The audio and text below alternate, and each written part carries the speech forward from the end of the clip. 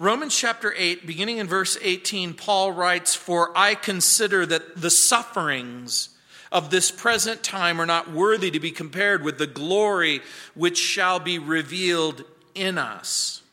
For the earnest expectation of the creation eagerly waits for the revealing of the sons of God. For the creation was subjected to futility, not willingly, but because of him who subjected it in hope, because the creation itself also will be delivered from the bondage of corruption into the glorious liberty of the children of God. For we know that the whole creation groans and labors with birth pangs together until now. Not only that, but we also, who have the first fruits of the Spirit, even we ourselves groan within ourselves, eagerly waiting for the adoption, the redemption of our body. For we were saved in this hope, but hope that is seen is not hope. For why does one still hope for what he sees? But if we hope for what we do not see, we eagerly wait for it with perseverance. Likewise, the Spirit also helps in our weaknesses, for we do not know what we should pray for as we ought, but the Spirit himself makes intercession for us with groanings which cannot be uttered. Now, he who searches the hearts knows what the mind of the Spirit is, because he makes intercession for the saints according to the will of God. In Romans chapter 8, we discovered as we climbed to the top of the mountain in verses 1 through 8 that we are in Christ. We have a new position. We have a new guest, the Holy Spirit, in verses 9 through 14. We have a new adoption. We are members of God's forever family in verses 15 through 17. We have a new hope. What kind of hope is it? The full and final redemption, not only of ourselves, but of everything around us, of the creation. It's the redemption of all things in verses 18 through 25. In Romans, Paul argues that the believer, the born-again Christian, the person who knows and loves Jesus, is free from judgment. That's what we discovered in verse 1. There is therefore now no condemnation for those who are in Christ Jesus. We're free from discouragement. In verse 2, it says, "For the law of the Spirit of life in Christ has made me free from the law of sin and death." We're free from defeat. Look at verse 12. "So, my dear brothers and sisters, you have no obligation whatsoever to do what your sinful nature urges you to do." And so, there's a problem. And what is the problem? Paul brings it up in verse 17. It's this pernicious problem of pain and suffering. In verse 17, Paul says, "And if children," and that's who we are, "then heirs. And if heirs of God, then joint heirs with Christ." And he marks out that tiny little statement, almost like a parenthetical note. If indeed we suffer with him, that we also might be glorified with him. The person, the timid person, the troubled person will say, "Wait a minute, you mean there's a catch?" Oh, I get it. Join God's forever family. Become a Christian. And you mean there's still some pain? There's still some suffering? There's some difficulties? Oh, no thank you. There are people who don't want pain and they don't want suffering under any circumstances. But Paul reminds the reader of the paradox that knowing and loving the Lord is also going to sometimes include difficulty, suffering. Sometimes suffering precedes glory. You've probably heard an athlete say, "No pain." You know it. No pain, no gain. Dentists advertise, "No pain dentistry." I'm here to tell you they're lying. They're not telling you the truth. Don't you believe it? There is no such thing as no pain dentistry. I go to the dentist and I say, "No pain." The dentist says, "Novocaine." Why? Because I have a central nervous system. God blessed me with a central nervous system. And if you didn't have a central nervous system, you would miss it. And with a central nervous system comes the possibility of pain. For the Christian, we live in that world of paradox. The Bible says we lose our life to find it in Matthew 10:39. We are both known and unknown in 2 Corinthians 6:9. We are dying, yet we possess life. We are sorrowful, but we rejoice. We are poor, the Bible says, but we're made rich. The Bible says we possess nothing, yet we possess everything. Jesus hungered, yet he feeds the multitude. He experiences thirst, yet he himself is the living water. He pays tribute, even though he's the King of heaven. He weeps in order to dry our tears. He is sold for 30 pieces of silver, yet he purchases for the sinner life forever, redemption and reconciliation. And so we begin to understand that Paul is going to introduce us to a reality that in this thing that we call salvation and in this thing that we call the Christian walk, we are given a resource. It is the Holy Spirit, and the Holy Spirit is with us even in the presence of trouble, even in the presence of trial, even in the presence of suffering and pain. In this chapter, Paul reminds the Christian that the Holy Spirit has made me free in verse 2. The Holy Spirit lives in you in verse 9. The Holy Spirit identifies us and then identifies with us.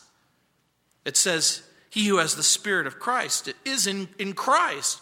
And if you don't have the Spirit of Christ, then he is none of his, it says in verse 11.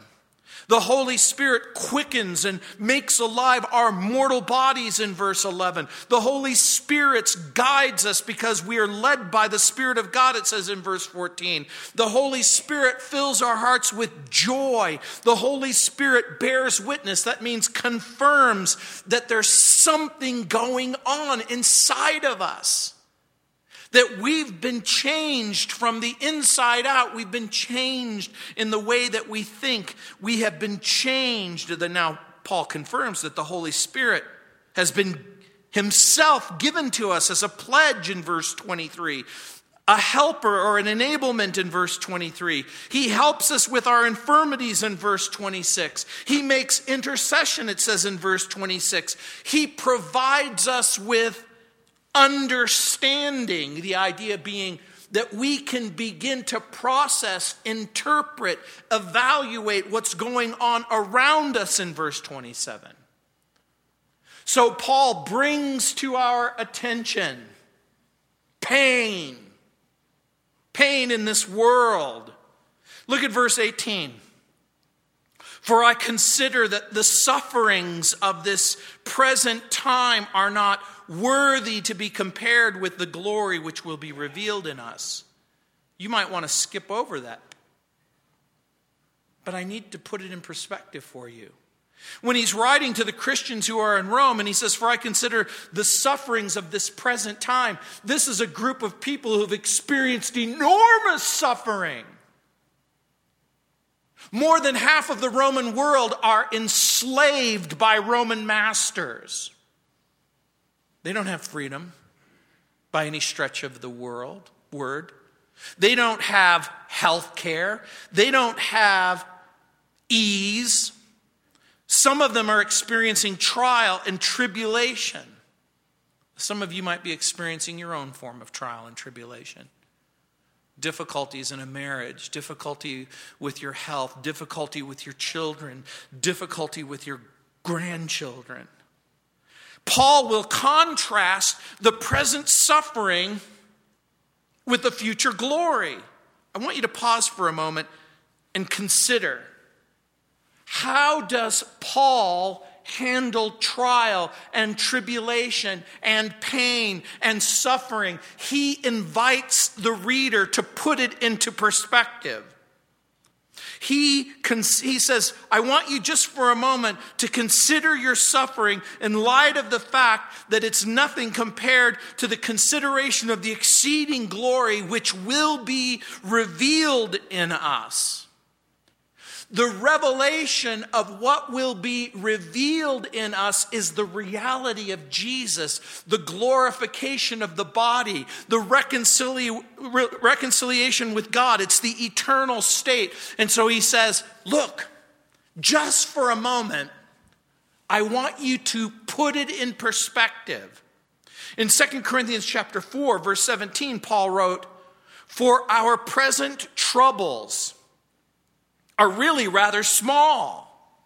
They won't last long, yet they produce for us an immeasurably great glory that will last forever. Here's what Paul doesn't do. He doesn't pretend like there is no such thing as pain and suffering like Buddhism.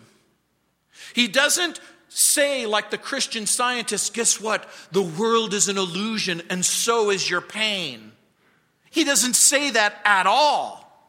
Peter adds in 1 Peter chapter 1, verses 6 and 7, so be truly glad.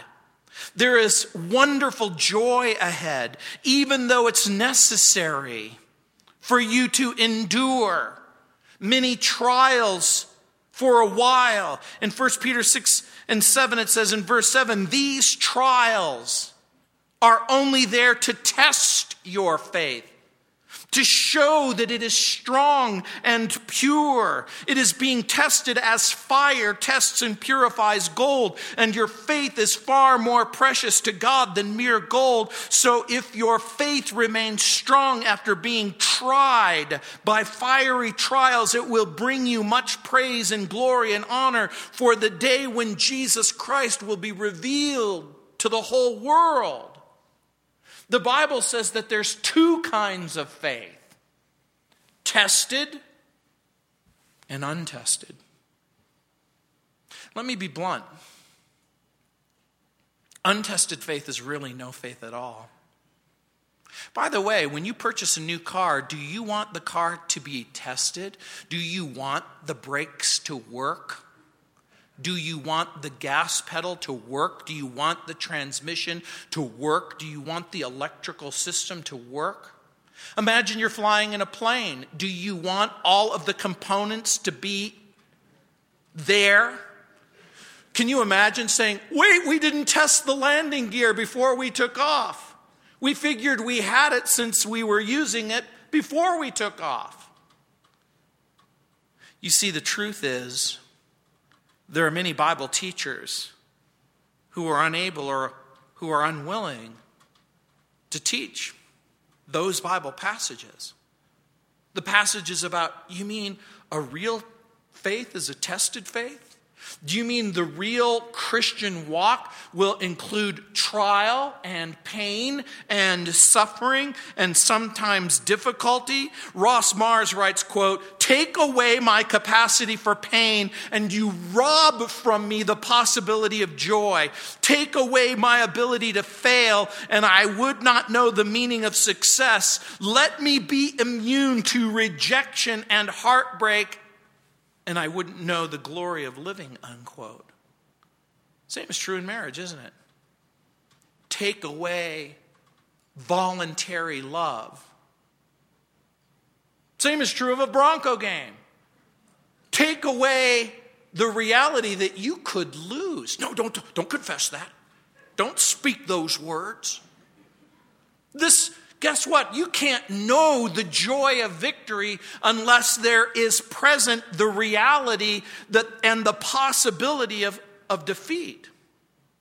But here's what Paul is talking about. That one of the ways that God marks you and tests you and brings you to a place of humility and submission and dependence upon Him is to test you. Laith Anderson, who's the new president of the National Association of Evangelicals and also a former Colorado pastor and a seminary professor, writes, and I quote, "A shepherd owns the sheep and marks them. In some cases, sheep are branded. Although some sheep are branded, that's really not a popular thing because it damages the wool. Even if a brand is placed through the wool and into the hide of the lamb, the wool can overgrow it, so the brand won't be seen. Today, the ears are pierced with identification tags, but that's a fairly modern invention. For thousands and thousands of years, shepherds around the world marked the ears of their sheep by notching their ears with a sharp knife. Each shepherd had his own distinctive notch for the ear of the sheep. If the sheep gather in a cluster, he can see, even from a distance, which ones are his. I think all of this, he writes, is a lot like being a Christian. For Christians also are those who admit to being owned. And they admit to being marked by Jesus. Sometimes marked painfully through suffering and difficulty.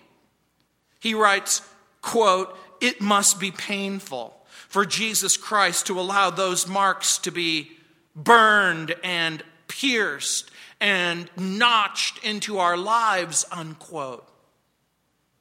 I have a friend who has written a book entitled Marked for Life. Her name is Crystal Woodman Miller. She was one of those girls at Columbine High School. She was one of those girls who, while she was in the library at Columbine, she heard the shots. She heard and then watched the scene of horror and pain as her classmates were not only just being threatened, but were being shot, and some of them were being killed.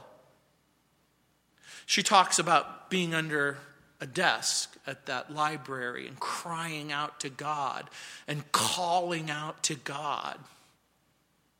Some people might think that this is a foxhole conversion,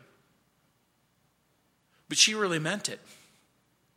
That she would love the Lord and that she would serve the Lord if the Lord would spare her. God in His grace and His mercy spared her, but she says, make no mistake about it, it marked her. There's certain things that happen in your life that create such a wound and such a scar that it doesn't go away. It marks you. It identifies you. In the 16th chapter of John, Jesus said in verse 33, "I've told you all of this so that you would have peace in me."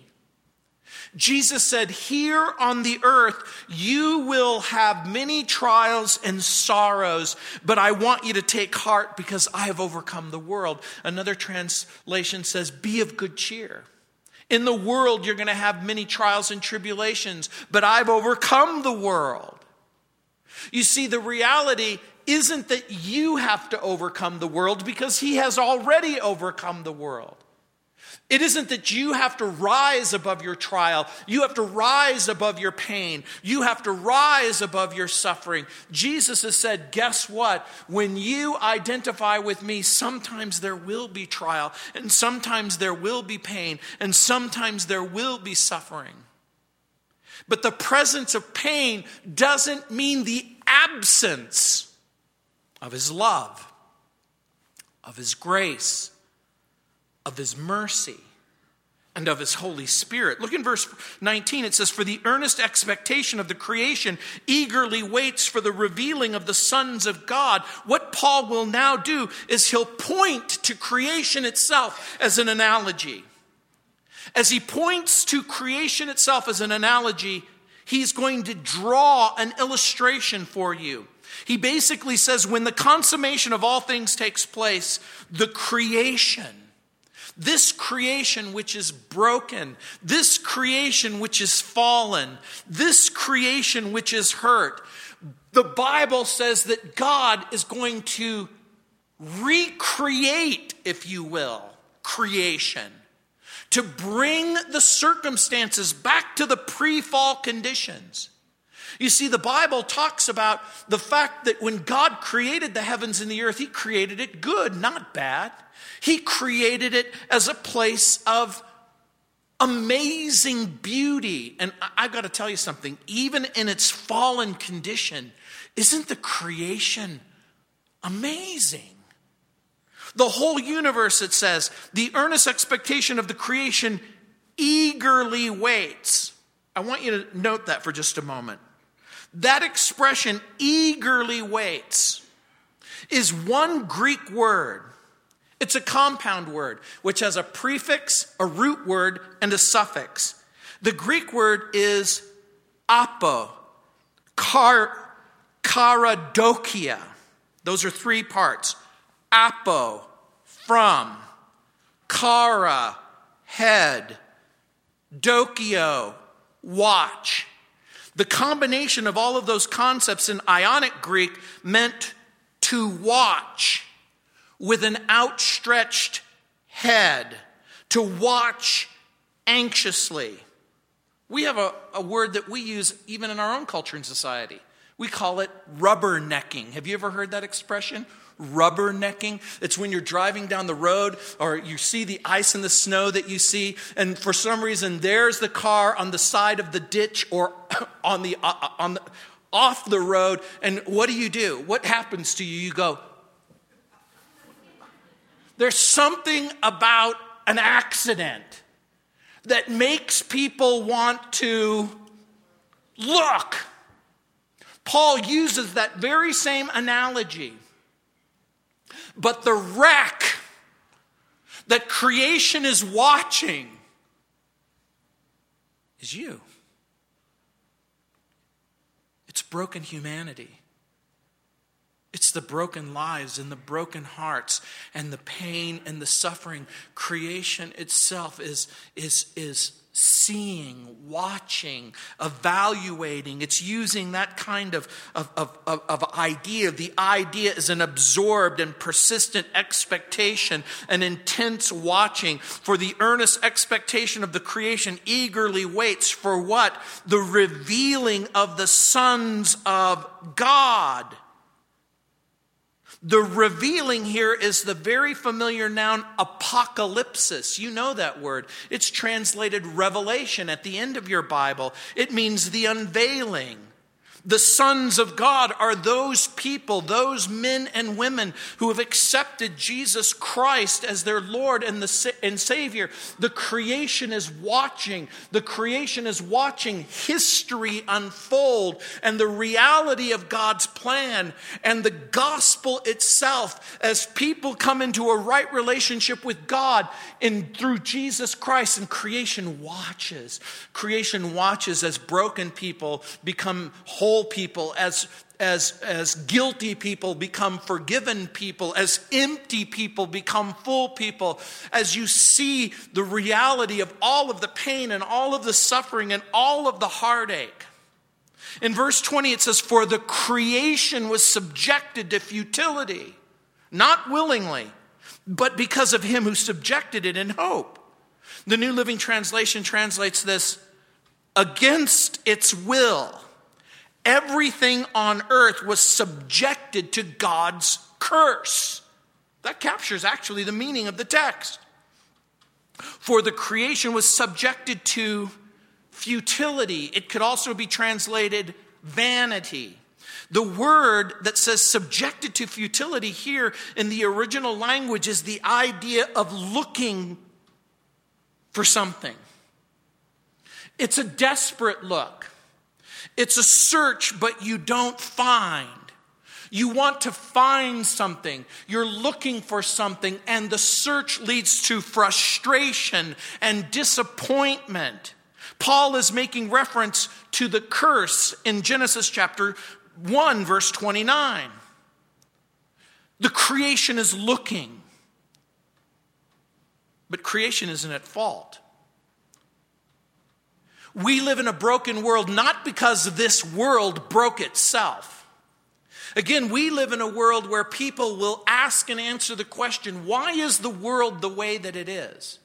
For the philosophical naturalists, they'll say the world is the way that it is because this is the way that it always was. Like Carl said, the universe is all there is and all there was and all there ever will be. But does that make sense to you? Does it make sense to you? Death and disease and hurt and pain and emptiness. Seems to be something wrong with that picture. Creation isn't at fault. The Bible says that we're at fault. We're the descendants of Adam. That something went wrong. That human beings in rebellion and disobedience decided to go in a different direction. And as they went into a different direction, they dragged all creation with them. Why? Because remember what Adam and Eve were. They were meant to be the stewards. They had a stewardship over this thing that we call creation. So Paul will use terms like suffering in verse 18, futility in verse 20, bondage of corruption in verse 21, pain in verse 22. In verse 21 it says, because the creation itself also will be delivered from the bondage of corruption into the glorious liberty of the children of God. Do you understand what you're reading? Paul is making a promise that even creation holds out hope that the brokenness that it experiences will one day be turned into what God originally planned. In other words, Paul is basically making the statement that just like you're in pain and suffering and one day you're going to be made whole, we live in a broken world filled with pain and suffering, and one day it will be made whole. And so he points to the world on the outside, and then he invites you to look at the pain on the inside. Look at what it says in verse 22, for we know that the whole creation groans and labors with birth pangs together until now. Paul begins to ask the reader to identify even with the world in which we're living in, a broken world, something is broken and fallen. Paul compares creation to a woman in labor giving birth. There is pain, but remember what happens with a pregnancy. The pregnancy is going to result in a child. Now, remember, ladies, when you are in the midst of the pregnancy and when you're in the midst of the labor, it isn't unusual for girls to say, I'm going to kill you. Guess what? I'm never having another baby ever again. Guess what? You're sleeping on the couch forever. Now, all of a sudden, all of the ill will and the threats of vasectomy mostly disappear when the baby is born. You have a child. There's a sense of joy that accompanies the reality. We're to take a lesson from creation. That's what Paul is saying. One day the groaning creation will become the glorious creation. The groaning creation will become the glorious creation. And the groaning Christian will become the glorious Christian. Today's bondage will be exchanged for tomorrow's liberty. Creation longs for the day of liberation. And as John Phillips says, quote, the whole creation is on tiptoe to see the wonderful sight of the sons of God coming into their own. And so in verses 19 through 22, Paul reveals 4 principles. Principle number one, our groans are temporary. You know what that means? So is our pain and so is our suffering. Number 2, the groaning is a means to an end. What does that mean for you? That the difficulty now isn't going to be a difficulty forever. And number 3, the groan is a result of sin. We groan as a result of sin. And number 4, groaning is universal. It isn't just simply something that happens to you. It's something that happens to everybody. Grief, suffering, pain are universal. But grief and suffering are also personal. And so Paul's attention will turn not just to the fallen world in which we live, but the personal circumstances that each and every one of us carry in our lives. How should we respond to pain and suffering? Paul basically says, get the right perspective. Make sure you understand it's temporary. Make sure you understand it's a means to an end. Make sure you understand that it's a result of sin. Make sure that you understand that it's universal. And then he basically says, and make sure you understand that it's going to result in glorification. In verse 23, look what it says. Not only that, but we also who have the first fruits of the Spirit, even we ourselves within ourselves, eagerly waiting for the adoption, the redemption of our body. He uses the analogy of creation, looking forward to wholeness and wellness. And then he says, now also you look forward to wholeness and wellness. In what way? You've been given a down payment for all of eternity. The first installment that you have in this thing called eternal life is the presence of the Holy Spirit living inside of you. I think you all know that everything that is temporary will remain temporary. And everything that is eternal will be eternal.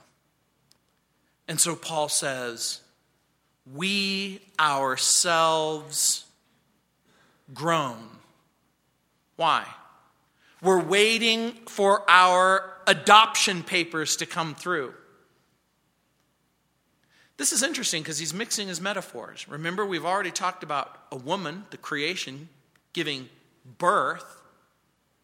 And now he uses the illustration of adoption.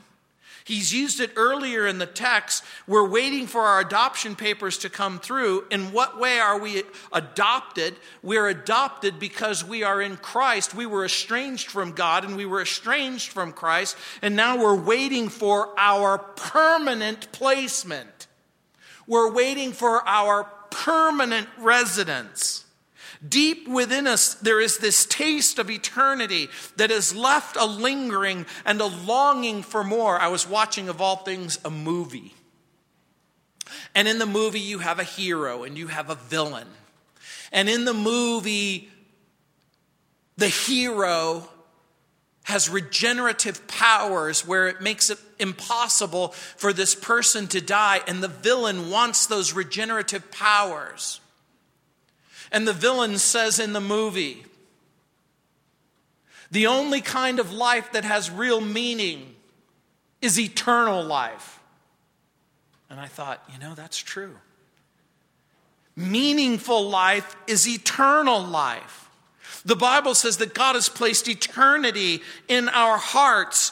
God has planned a glorious resurrection with a new and an immortal body. In eternity, there'll be no physical limitations. and will exist. There's no physical deformities. There's no disease. There's no depression. There's no discouragement. I want you to think about it.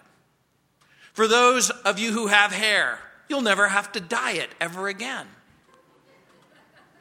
For those of you who want hair, you'll have it exactly where you want it. And for those of you who have hair where you don't want it, it'll go away. We're going to be free. Just like you've been given a body that's appropriate for where you live right now, you'll be given a body that's appropriate for where you'll be forever. And so, we'll be free. The reason we groan is because we've tasted the first fruits of the Holy Spirit. Just like the spies who went into the land of Canaan in Numbers chapter 13, they went into the land of Canaan. They didn't live there, they still lived in the wilderness. But as they made their way across the border and they saw the gigantic pomegranates and they saw the gigantic clusters of grapes, as they saw the milk and the honey, and they tasted it and they wanted it. And you who have experienced what it means to have a right relationship with God in Christ, and He's placed His Holy Spirit inside of you. He's given you a taste of freedom. He's given you a taste of forgiveness. He's given you a taste of love. He's given you a taste of life. You go, that's yummy. I don't want it just now. I want it forever. And so in verse 24 it says, for we were saved in this hope. But hope that is seen is not hope. For why does one still hope for what he sees? The text literally says, quote, for we are saved by that hope. The New Living Translation says, now that we are saved, we're eagerly looking forward to this freedom. For if you already have something, you don't need to hope for it. In what way? The Bible says you were saved when you came to Christ. In the past, Jesus died on the cross. You are being saved in the present as you are molded and shaped and made into the image of Jesus, as you adopt His character. And you will be saved. In what sense? In the sense that you are being saved and you will be saved ultimately when this physical body is put aside and you are glorified forever. That's the meaning. Hope is a fixed certainty in the Bible. Hope in the Bible isn't like Christmas, where at Christmas time you go, ooh, I hope I get an iPad. I hope I get an iPad. Ooh, I hope I get whatever, a bicycle. I hope I get this. I hope I get that. In our culture and society, we've come to think of hope as something that we expect, but maybe yes and maybe no. But in Ephesians chapter 4, verse 4, it says there is one body and one spirit, just as you were called in one hope, the hope of your calling. In the Bible, hope isn't maybe yes, maybe no. Hope is a certainty. So what hope is Paul talking about? I'm going to suggest to you in verse 24, look what it says. For we were saved in this hope, but hope that is not seen is not hope. For why does one still hope for what he sees? I'm going to suggest to you that he's talking about two things. He's talking about the hope of Jesus' return. But he's also talking about the hope of the glorification of the body. In Titus chapter 2, verse 13, the blessed hope is the coming of our great God and Savior, Jesus Christ. We are hoping and we are waiting, but we have all of the benefits right now. Salvation is complete now. We are saved now, but we will receive our inheritance in the future. Warren Wiersbe writes, temporary suffering will give way to eternal glory. And you know about that temporary suffering, some of you, as you crawled out of bed this morning. You didn't just groan on the inside, you groaned on the outside. Oh, man, it's cold. Oh.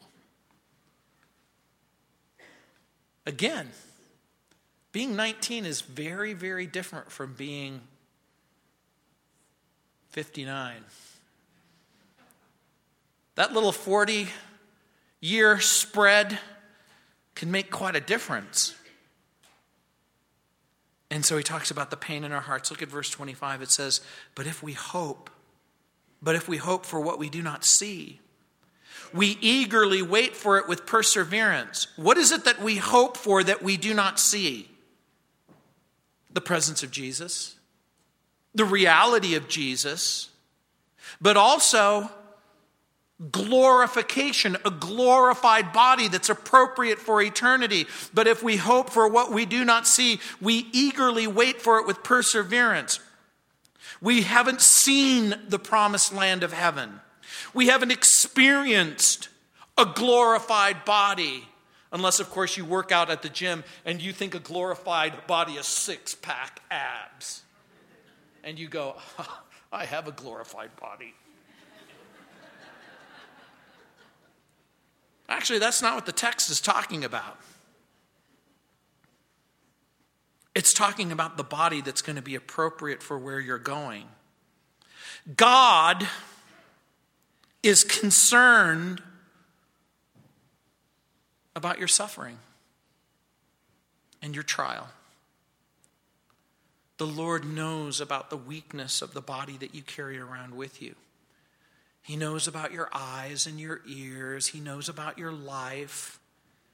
He cares about your pain. He cares about your trial. He cares about the pain in your heart. Because look what it says in verse 25. We eagerly wait for it with perseverance. In what way? The Greek word for perseverance is hupomone. Hupomone is that Italian-sounding word which really means the expectation of something better. This is the kind of expectation that produces patience. This is the kind of patience that produces freedom.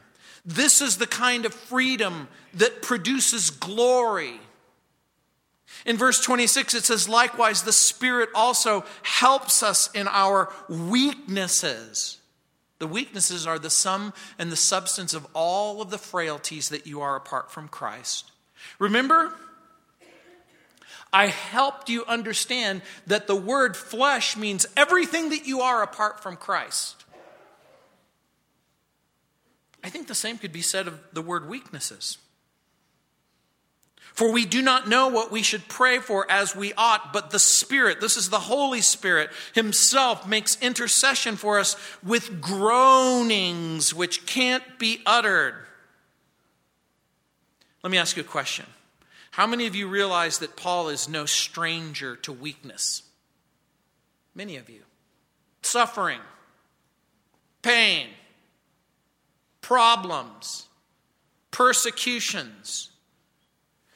Let's get a peek at Paul's trials, the guy who wrote this. This is not an ivory tower theologian speaking in the hypothetical. In 2 Corinthians chapter 11, verse 23, Paul writes, are they ministers of Christ? Speaking of the apostles, I speak as a fool. I am more, in labors more abundant, in stripes above measure. He's not talking about the military. He's talking about being beaten. In prisons more frequently. In deaths often. From the Jews 5 times I received 40 stripes minus 1. 3 times I was beaten with rods. If you're wondering what a rod is, it's like a dowel. It's a piece of wood that would have been around 3 inches thick, and you would have been beaten with it. A night I was shipwrecked. A night and a day I've been in the deep. Those of you who've been outside in 6-degree weather, imagine you're floating on a piece of wood in the middle of the Mediterranean. and you don't have any ability to get warm. Paul understands. And so Paul doesn't want to leave you without hope and encouragement. By the way, if you're a counselor, if you're a person who cares about other people, if you are a person who God uses, then you should pay attention to what I'm about to say. People in pain and people in suffering, they need hope. They need encouragement. They need to know that God has a plan. They need to know that God isn't going to leave you high and dry. They need to know that you can and should cast your gaze towards heaven. And the first ray of hope comes as Paul writes. And he says, guess what? In the midst of all of your pain and all of your problems and all of your persecution and all of your suffering, the Holy Spirit is inside of you, praying for you. That's what Paul says. The real Spirit of God is really inside of you. The greater the groan, the greater the glory. The weaker our spirit, the stronger his support. Can you imagine if you've ever come to a place where you go, I don't have anything to give. I don't have anything to offer. I have nowhere to go and I have nothing to say. Then you are in the perfect position where you can have the Holy Spirit inside of you. Make intercession for everything that you need. That's the idea. Kent Hughes writes, quote, the Holy Spirit says those things we want to say, but we can't say. I like that. The Spirit helps our weaknesses. In what sense? Again, the great Greek scholar A.T. Robertson says, quote, the Holy Spirit lays a hold of our weakness along with, that's S-Y-N, and carries his part of the burden facing us, anti, as if two men were carrying a log, one at each end. So the picture that the Word gives and that A.T. Robertson gives is, imagine the Holy Spirit is inside of you. And the Holy Spirit understands that you have a burden. And your burden is a log. And at one end of the burden is you. And at the other end of the burden is the Holy Spirit. And the Holy Spirit doesn't just simply shout or whisper encouragement. The Holy Spirit rolls up his metaphorical sleeves and picks up and bears our burden. He bears our weakness. And so the Bible says you have two intercessors, one inside of you on the earth and one in heaven, Jesus Christ the Lord, who ever lives and makes intercession for you. I think that that's amazing. You know, I heard a great illustration on this point. Have you ever broken down on the side of the road? For whatever reason, our favorite area to break down is north of Santa Fe, but south of the pass of Glorieta up there. In the wilderness of northern New Mexico. In other words, we have this uncanny ability to break down in the middle of nowhere where it would take hours and hours for people to find you. And I heard the story of a wealthy Englishman who bought a Rolls Royce. And he went on vacation in France. And after he purchased the Rolls Royce, he had some car trouble. And so he calls England in order to make repairs to his Rolls Royce. And the Rolls Royce company flew the mechanic from England to France in order to make the repairs on his car. And when the man asked for a bill, he got this note back from Rolls Royce. Dear sir, we have no record of anything ever having gone wrong with your car. You laugh, but that's the exact meaning of justification. The exact meaning of justification is we have no record that anything ever went wrong. We have no record that you were anything other than in Christ. I want you to think about that for a moment. Because there will come a time, and that's part of the point that Paul is making, that the record of your pain and the record of your suffering and the record of your trial and the record of your tribulation will have disappeared. We sing that song, when we've been there 10,000 years, bright shining as the sun. In the vagueness of the memory that used to be your life, you'll wonder if anything ever went wrong. That's the expression of the depths of our needs. Today we say, my life is falling apart. My marriage is falling apart. My world is falling apart. I feel like I'm broken. I'm feeling like the world on the outside is filled with pain. And the world on the inside is filled with pain. And Paul says, persevere. The Holy Spirit cares. The Holy Spirit is at work. You know, in Mark's gospel, Jesus ran into a man who was deaf and he had a speech impediment. And the man's friends begged Jesus to put his hand on him. And the Bible says that Jesus took the man aside from the crowd and he put his fingers in his ears. And it says, then Jesus spat and touched his tongue. I know what you're thinking. Go. And you go, Jesus spits. And then places that spit on his tongue, and you're going, that's gross. But then the text says something amazing. It says, then looking up to heaven, Jesus sighed and said, Ephphatha. That's an Aramaic word. Be opened. The very next verse says in verse 35, immediately his ears were opened, and the impediment of his tongue was loosed, and he spoke plainly. Then Jesus did something. If you think that's remarkable, then he does something even more remarkable. He says, don't tell anybody. Can you imagine living in a world where there is no sound, and living in a world where you can never speak a word, and for the first time in your life, you can hear and you can speak. And Jesus says, I know you can hear for the first time, and I know you can speak for the first time. But don't let anybody know where this happened. You just go, what? How can I not speak?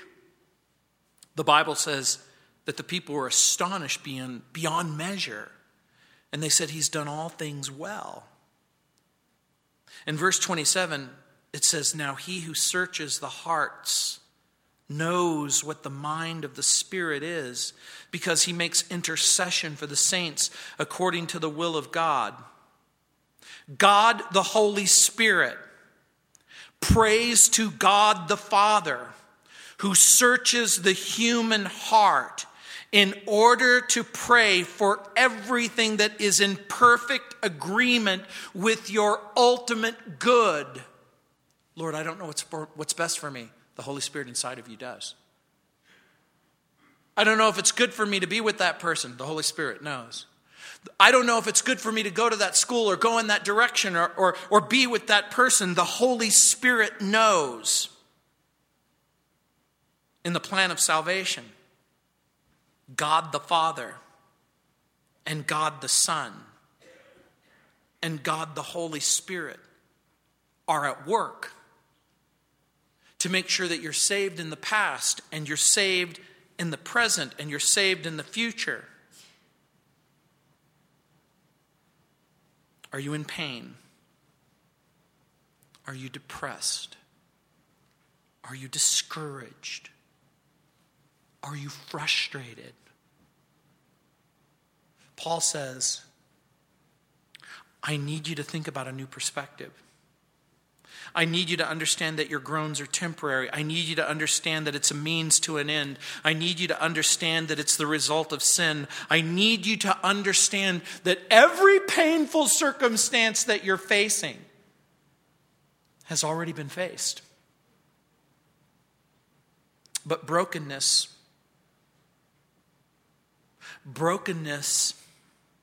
will bring you to a place of dependence.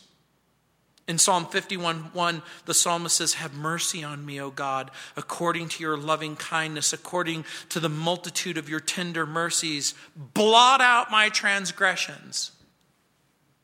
Paul says, your sins are forgiven. Now remember, the Holy Spirit gives us the assurance that we belong to God. He confirms the truthfulness of God's word by bearing witness. He convinces us that our inheritance comes from faith. He comforts us in our trial and suffering. And remember, the Holy Spirit liberates us in verse 2. Look, he made me free. The Holy Spirit lives inside of us in verse 9. He dwells in you. The Holy Spirit empowers you in verse 11. He makes alive your mortal bodies. The Holy Spirit guides you in verse 14. You're led by the Spirit of God. Look at what it says. The Holy Spirit fills you with joy in verse 16. He gives you cheer as he bears witness to the reality of your new condition. The Holy Spirit helps you in verse 26. In your weakness, the Holy Spirit prays for you. He makes intercession in verse 26. The Holy Spirit interprets in verse 27. How? The Holy Spirit makes known to you the mind of the Father and the character of the Son. So you won't be confused. And so you won't be deceived. Can you imagine why Paul wants to spend so much time on the top of this mountain as you think about what the future holds for you? And guess what? We're still only on the shoulder. We have yet to make it to the top of the mountain. It's going to be in the very next verse. So we still have a little bit of a climb left ahead. Let's pray. Heavenly Father, Lord, we look with anticipation to see further than we've ever seen before as we go from the shoulder to the very top of the peak. And we look into the future. A future that's been revealed by the Holy Spirit about what awaits each and every one of us in eternity. And Heavenly Father, we pray that as we live in a world of pain, that, Lord, we would remember that our groans are temporary, that it's a means to an end. We understand that we live in a fallen world. And it makes sense to us that sometimes the pain is going to be shared. And so, Heavenly Father, we pray that you would allow it to have its perfect work. That if we identify with Jesus in life, and if we identify with Jesus in love, if we identify Jesus in pain, in rejection, in humiliation, and suffering, that, Lord, he will identify with us in the future. And so, Lord, again, we thank you and praise you and glorify you. In Jesus' name. Amen. Let's stand.